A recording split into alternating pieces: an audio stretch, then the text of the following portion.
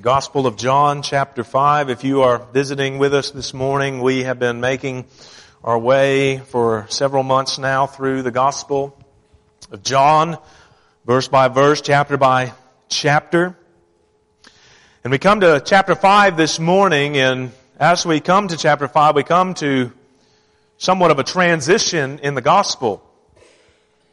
So far, everyone has, for the most part, had a favorable response to Jesus. Nicodemus, Pharisee, a leader of the Jews, was curious about Jesus, about who he was. Many of the Jews were impressed by some of the miracles he had performed, turning water into wine. We saw him go to a Samaritan woman and offer her living water of eternal life. He's healed an official's son, and so far everyone has pretty much been favorably disposed to him. But chapter 5 marks a transition in his ministry. Not a transition where he ceases to perform signs and wonders, but a transition where the people, as they become more and more aware of who exactly he's claiming to be, not just the king, but God himself, the people begin to turn on him and reject him. And so we are picking up where we left off last time, beginning in chapter 5, and I want to read from verses 1 down to verse 18 this morning. John writes there under the inspiration of the Holy Spirit, "After this there was a feast of the Jews, and Jesus went up to Jerusalem. Now there is in Jerusalem by the sheep gate a pool, in Aramaic called Bethesda, which has 5 roofed colonnades. In these lay a multitude of invalids, blind, lame, and paralyzed. One man was there who had been invalid for 38 years. When Jesus saw him lying there and knew that he had already been there a long time, he said to him, 'Do you want to be healed?' The sick man answered him, 'Sir, I have no one to put me into the pool when the water is stirred up. And while I am going, another steps down before me.' Jesus said to him, 'Get up, take up your bed, and walk.' And at once the man was healed, and he took up his bed and walked. Now that day was the Sabbath. So the Jews said to the man who had been healed, 'It is the Sabbath, and it is not lawful for you to take up your bed.' But he answered them, 'The man who healed me, that man said to me, "Take up your bed and walk." They asked him, 'Who is the man who said to you, "Take up your bed and walk"?' Now the man who had been healed did not know who it was, for Jesus had withdrawn, as there was a crowd in the place. Afterward, Jesus found him in the temple and said to him, 'See, you are well. Sin no more, that nothing worse may happen to you.' The man went away and told the Jews that it was Jesus who had healed him. And this was why the Jews were persecuting Jesus, because he was doing these things on the Sabbath. But Jesus answered them, 'My Father is working until now, and I am working.' This was why the Jews were seeking all the more to kill him, because not only was he breaking the Sabbath, but he was even calling God his own Father, making himself equal with God." Would you pray with me?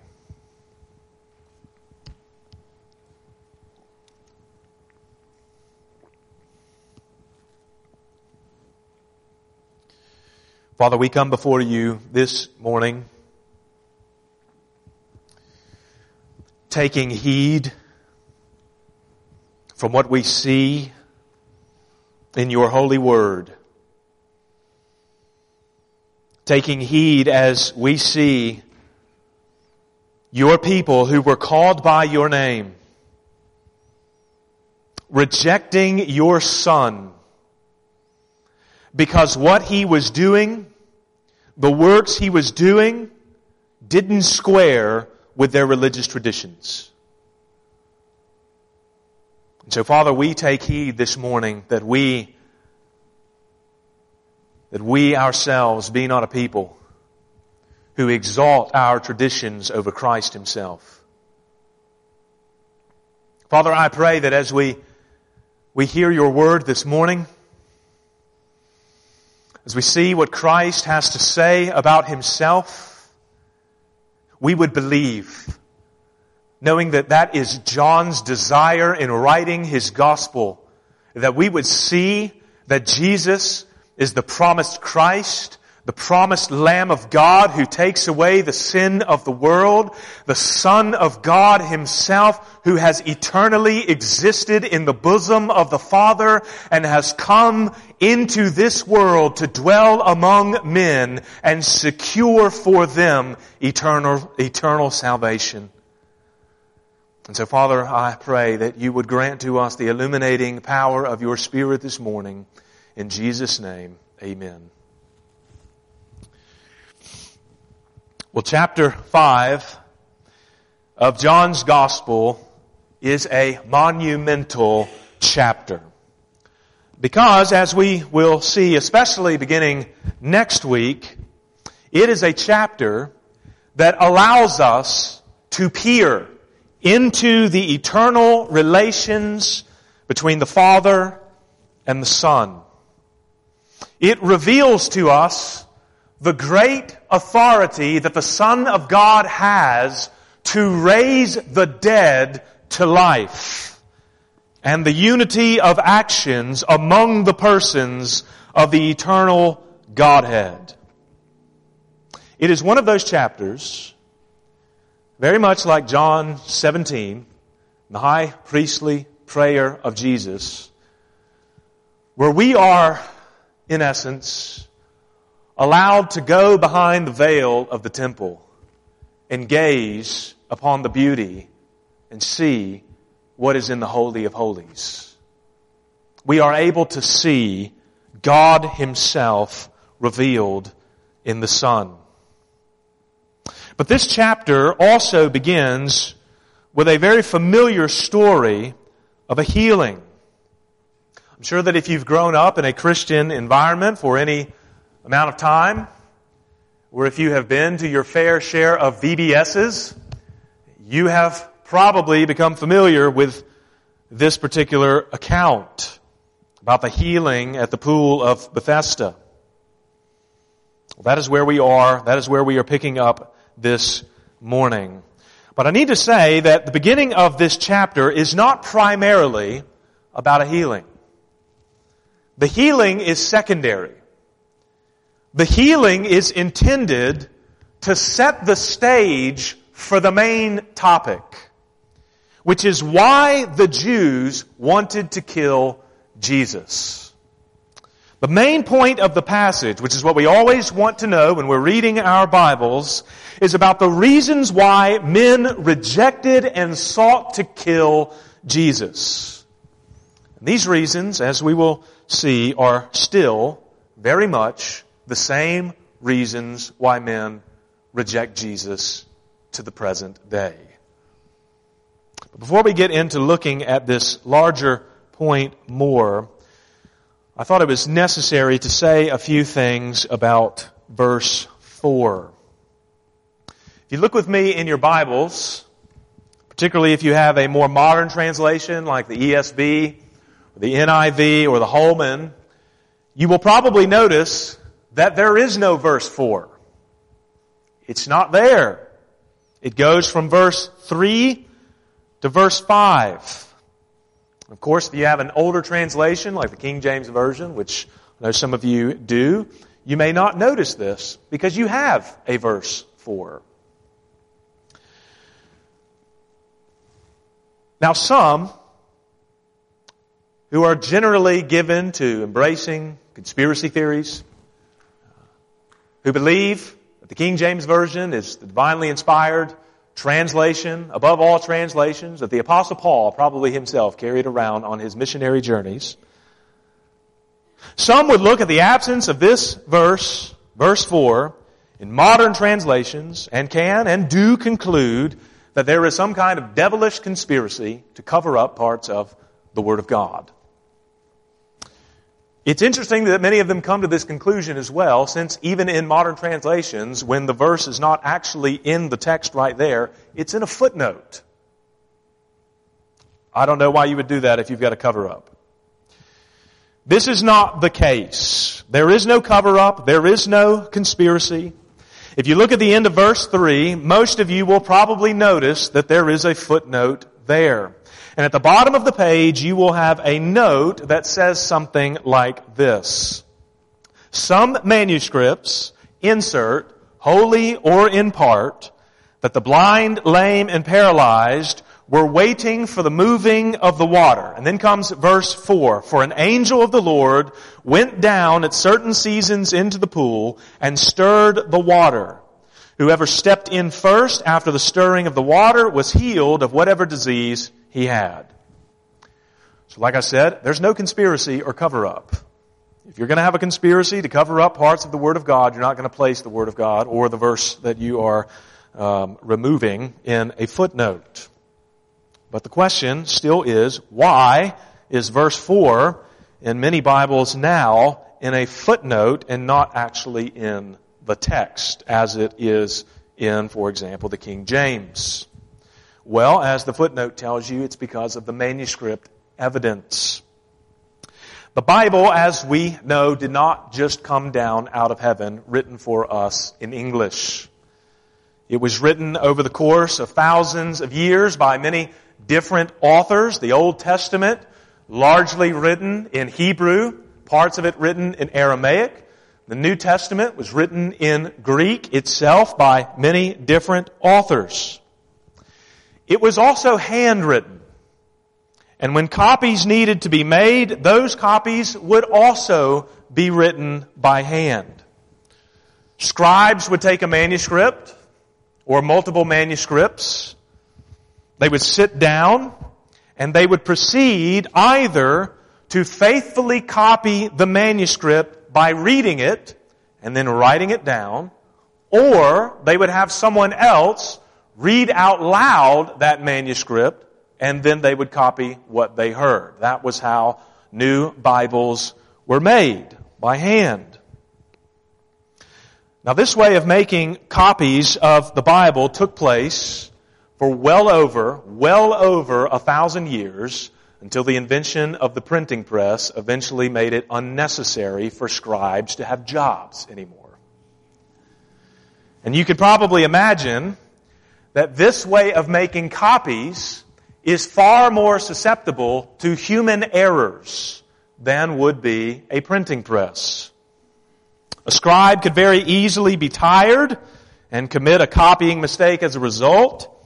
The manuscript he's working with could have bad handwriting, so it could be hard to read, and he could have an error as a result as well.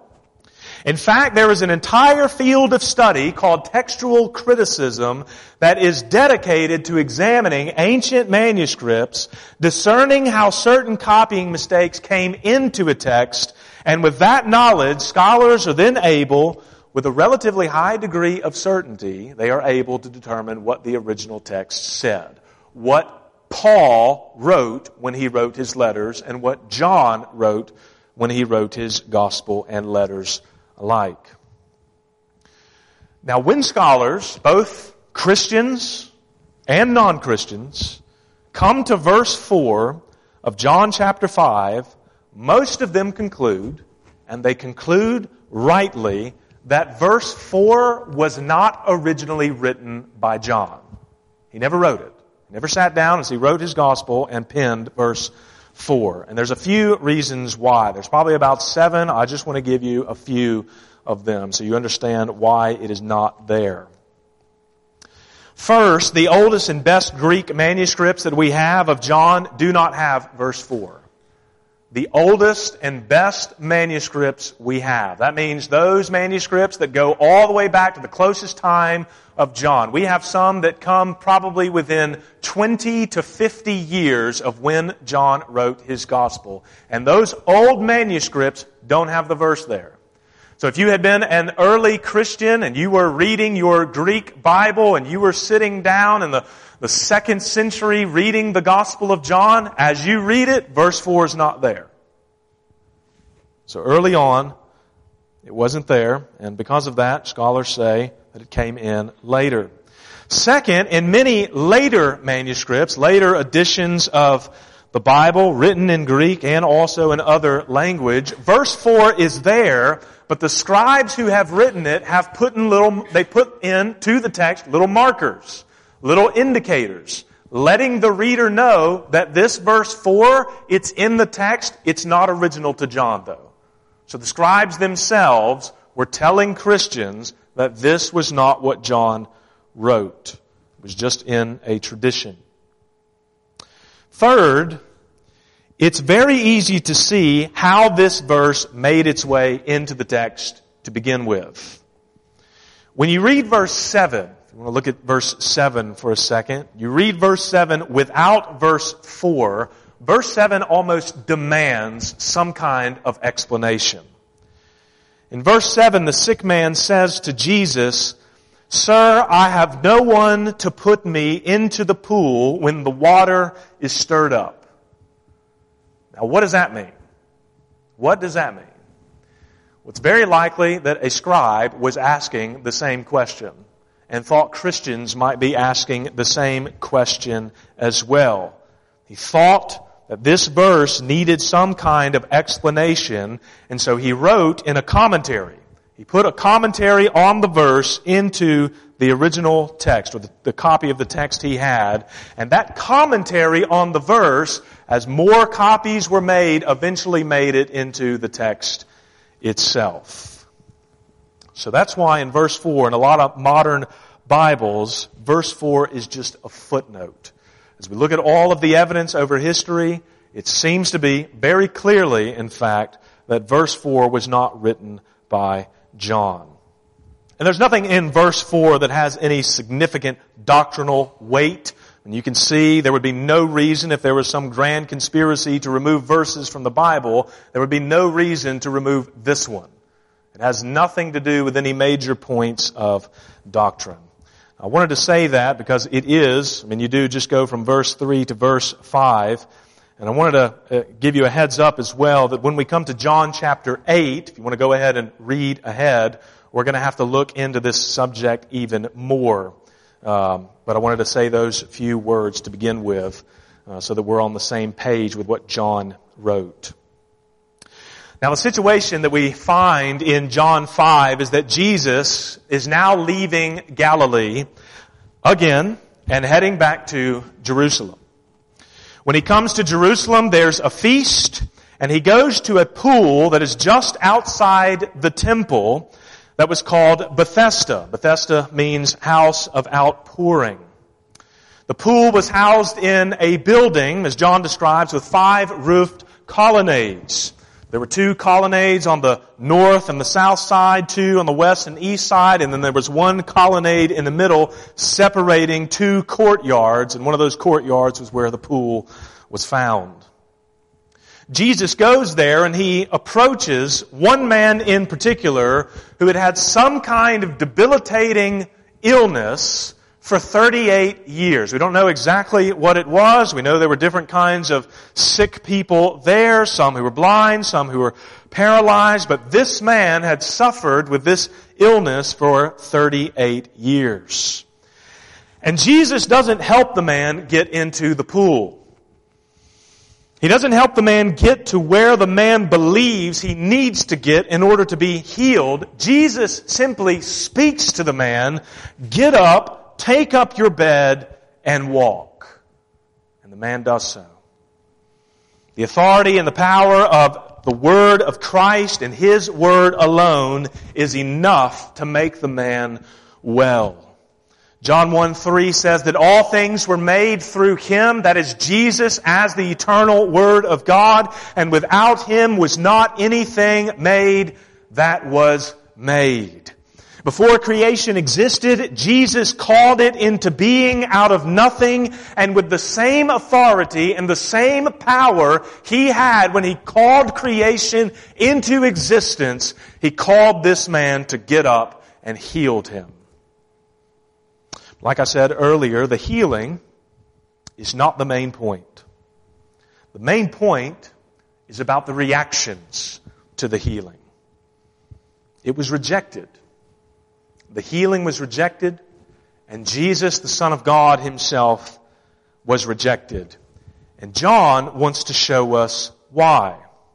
Why would men reject the work of God? Why would they see a man who they knew had been an invalid for 38 years, now up, alive and well, walking, taking up his bed, and they reject the very work that they see? Why would they do that? Why would they ultimately reject the Son of God Himself? Well, there's two reasons that John gives to us. First, because they worshipped in a false religion, and because men worship in false religions. Look with me down at verse 16. John says, "And this was why the Jews were persecuting Jesus, because He was doing these things on the Sabbath." After Jesus heals the man, John immediately tells us about the reactions of the Jews, beginning in verse 9 and following. They confronted the man who had been healed, absolutely unconcerned about the miracle which had just happened to him. They were concerned about when it happened, the timing of the miracle. It was on the Sabbath day. And they said to the man in verse 10, "It is the Sabbath, and it is not lawful for you to take up your bed." Now notice that in this instance, they're not actually angry over the healing. There's other instances where they get angry at Jesus over healing someone on the Sabbath, but here, that is not the primary source of their anger. They are angry because this man had the audacity to pick up his bed. The Jews, which in this context is a technical term referring to the Pharisees, the religious elite, the Jews had very strict views of what could and could not be done on the Sabbath. And much of what they believed about the Sabbath stretched far beyond anything found in the Old Testament. In the Old Testament, common work, regular work, the weekly work of a man, that specifically was what was forbidden to do on the Sabbath. But later Jewish teachings went much further than this. In fact, there's a Jewish book called the Book of Jubilees, and in that book it is written that lifting any kind of item, exerting any kind of physical work, like lifting a bed, for example, was considered work, and doing so was considered a capital crime. So if you do something like lift your bed, you might be killed.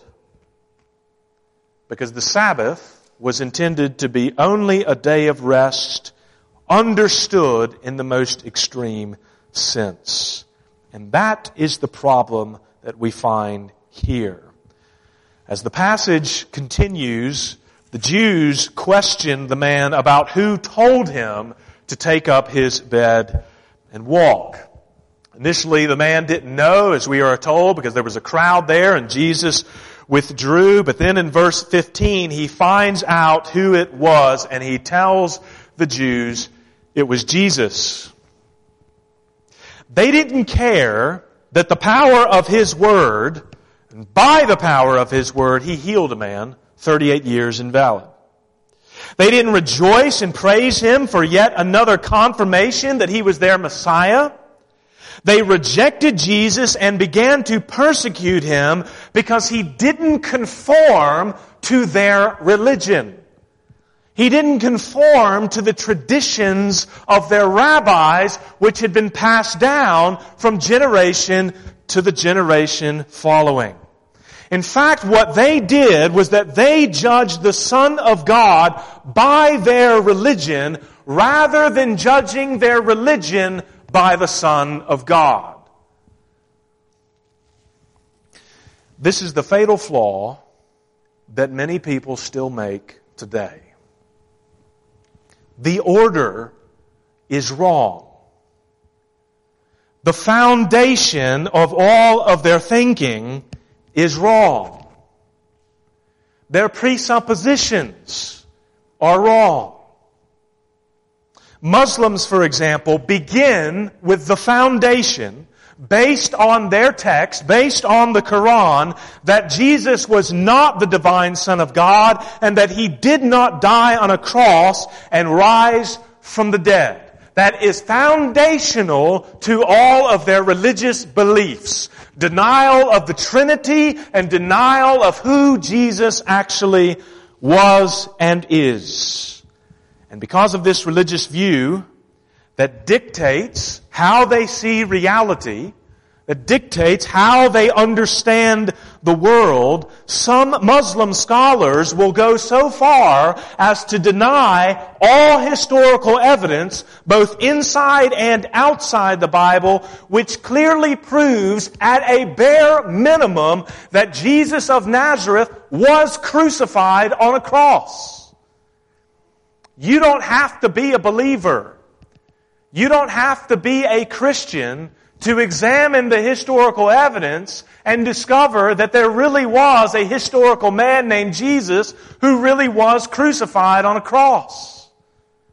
But because of this worldview that the Muslim has embraced, and because their holy text now informs all of their thinking, they will twist history itself to conform reality to their beliefs. Classic Protestant liberalism, as another example, begins with the foundational belief of anti-supernaturalism. The starting point for the Protestant liberal is that the supernatural does not exist. And if the supernatural doesn't exist, things like a resurrection could never happen. The virgin birth could never happen. And every other miraculous event that we find in Scripture, both in the Old Testament and in the New, could never have happened. So what is the Protestant liberal left to do with the Bible then? Well, they must get really creative with their imaginations. And they must reinterpret all of Scripture to fit into their particular religious system. And this is in fact what happens. The resurrection is spiritualized. Lots of miracles are reinterpreted simply to be ancient explanations for natural occurrences. They reinterpret the Bible to fit an already preconceived system. And what happens when they do this? What happens when anyone forces Christ into a presupposed system? They miss completely who He actually is. They do not see Him as the King, and they most especially do not see Him as Savior, Lord, and God. When men worship false religions, it is as though they are blind men who have put glasses on, believing that the glasses now give them sight. They don't need new glasses. They need new eyes. They need a miracle. Like the Apostle Paul, when he himself recovered his sight, the scales must fall from their eyes so they can see. And when they do, when a man is given sight, when the veil is lifted and he sees Christ as Savior, when he sees Him in all of His majesty, it is no longer possible for that man to conform Christ into his own image, because Christ begins the work of conforming us into His. The Christian takes as his foundational principle that he does not stand in judgment over Christ, determining for himself what is good and right and true, and then making Christ fit into those preconceived beliefs. Christ stands in judgment over him, revealing to him through His Word, through the divinely inspired Word of God, under the inspiration of the Holy Spirit, what is good and what is right and what is true. Christ does this.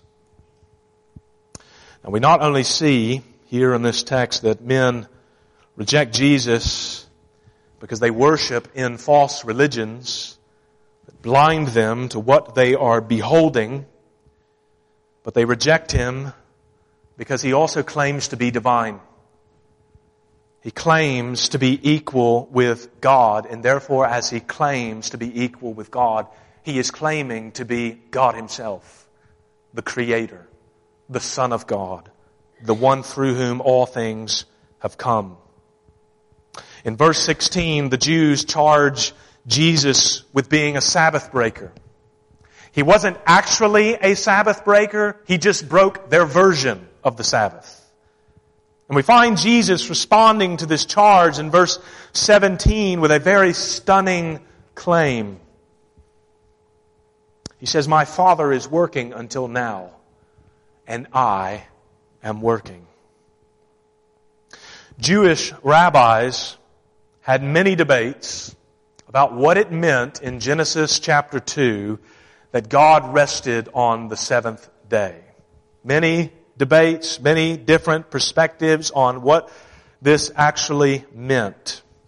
Yet despite all of the debates and all of the disagreements over its meaning, they all pretty much agreed on this one point.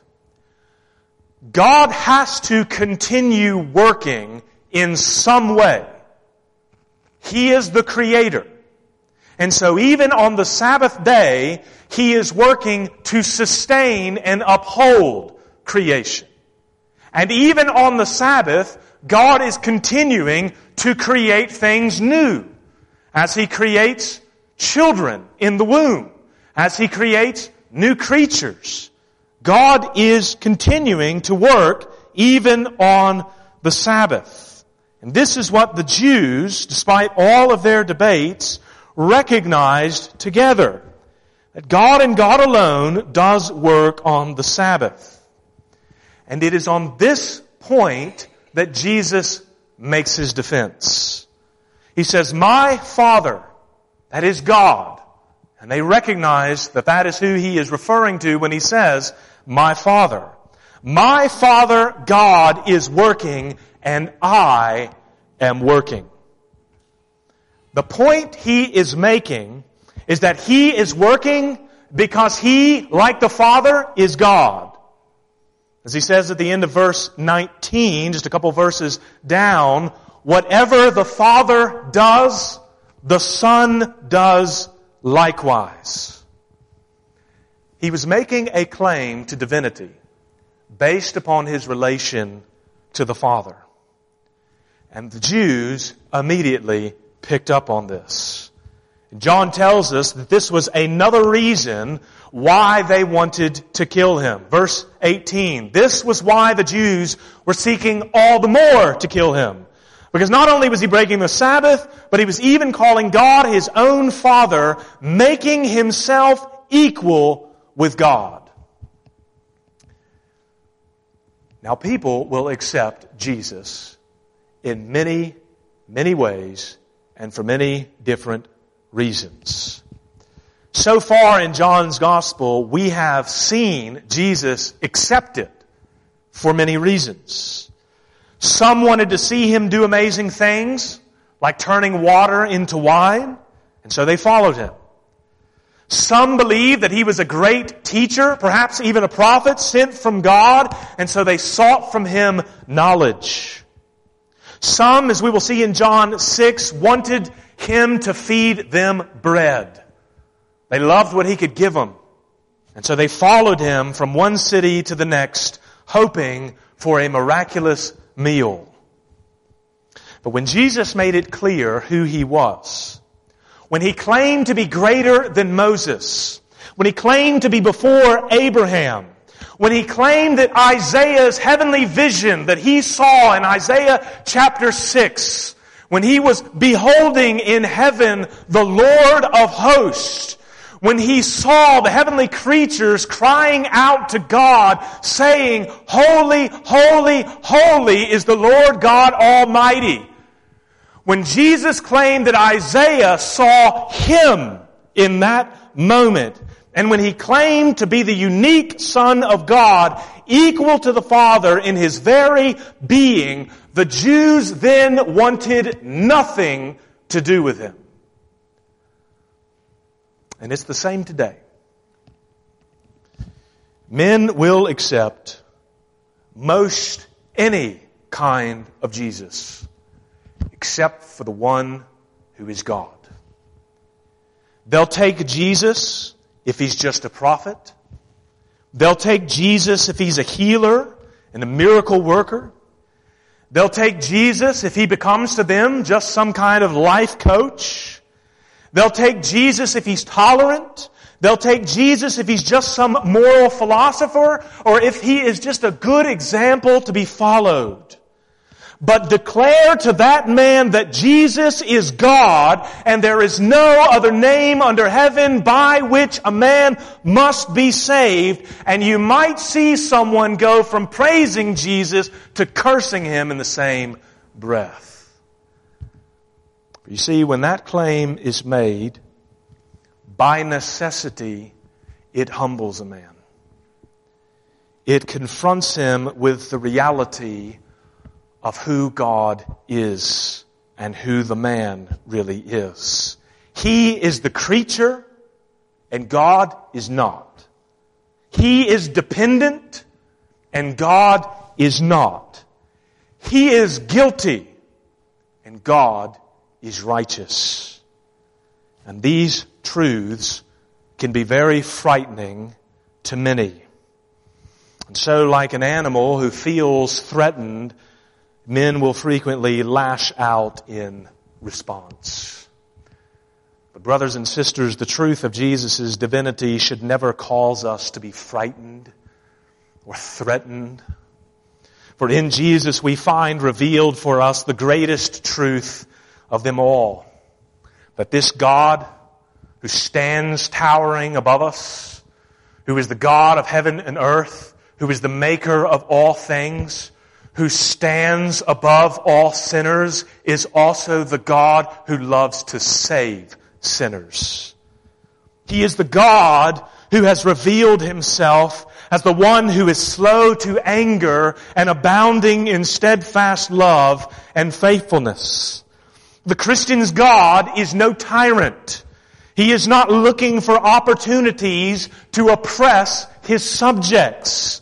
He does not have a short temper. He comes near to the brokenhearted and saves the crushed in spirit. He is the God who keeps covenant with a covenant-breaking people. Despite all of our unfaithfulness that we as sinners might carry out, God has revealed himself to be a God who keeps his covenants despite the unfaithfulness of others.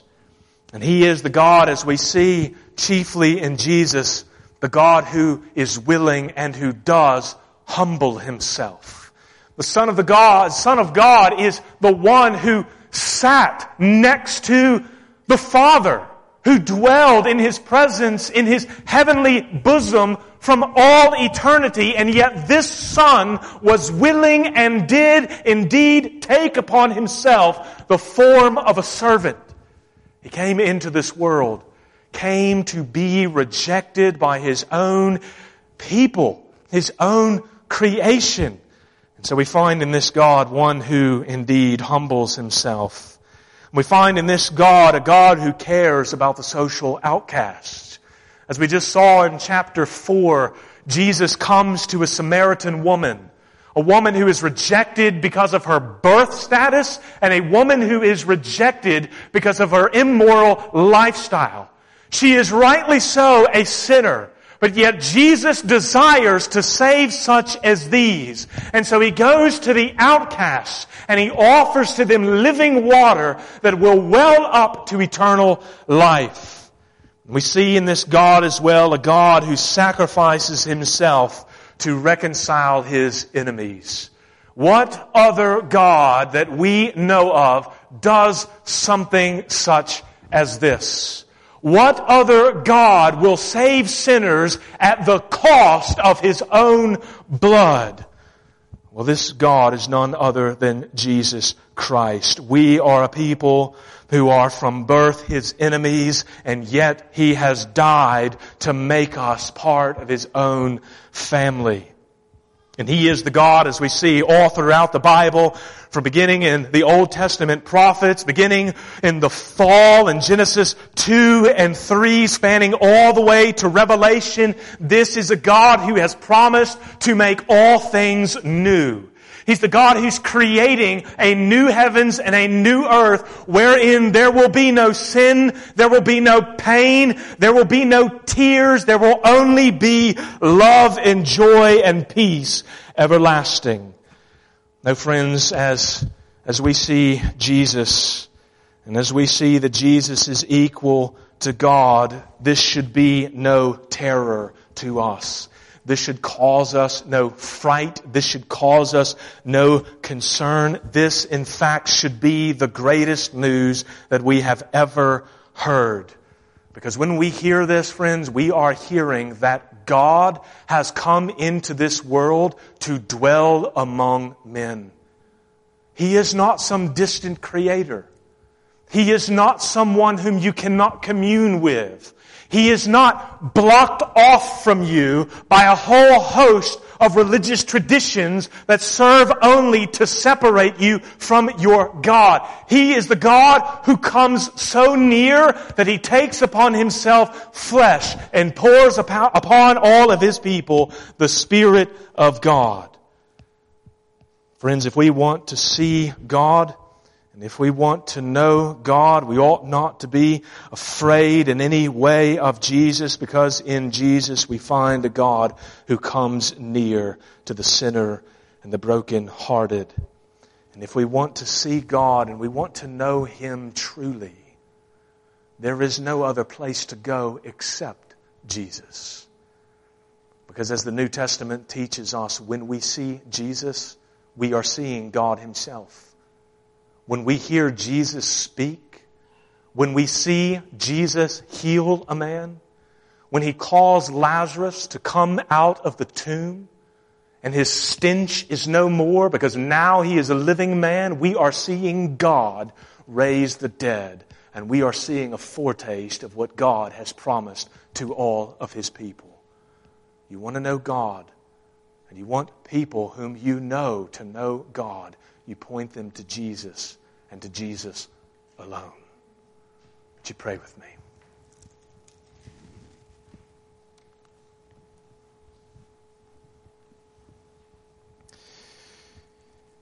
Father, we pray and we ask and we cry out that You would turn our eyes upon Christ. That You would restore to us, as You have in Christ already. Restore to us the fellowship that was lost in the garden.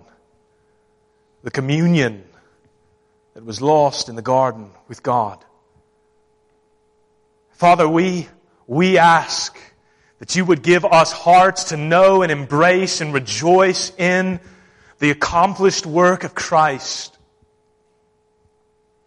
That Your Son has been sent into the world to reconcile sinners to Himself, so that not only might we have our sins forgiven, not only might our guilt be dealt with by Christ Himself, but so that we might, as you have promised, be adopted into your family and be promised to be heirs of the kingdom to come. Father, I pray that we would not ever be a people become so consumed with what the world has to offer that we do not see such a great salvation that is before us. Father, make us a people who rejoice in Jesus, who do not reject Him because He does not fit into our traditions, who do not reject Him because He is your very own divine Son, but because of these very reasons, make us a people who embrace Him with all of our hearts and all of our minds, loving Him for all eternity. And we pray all of this in Jesus' name. Amen. And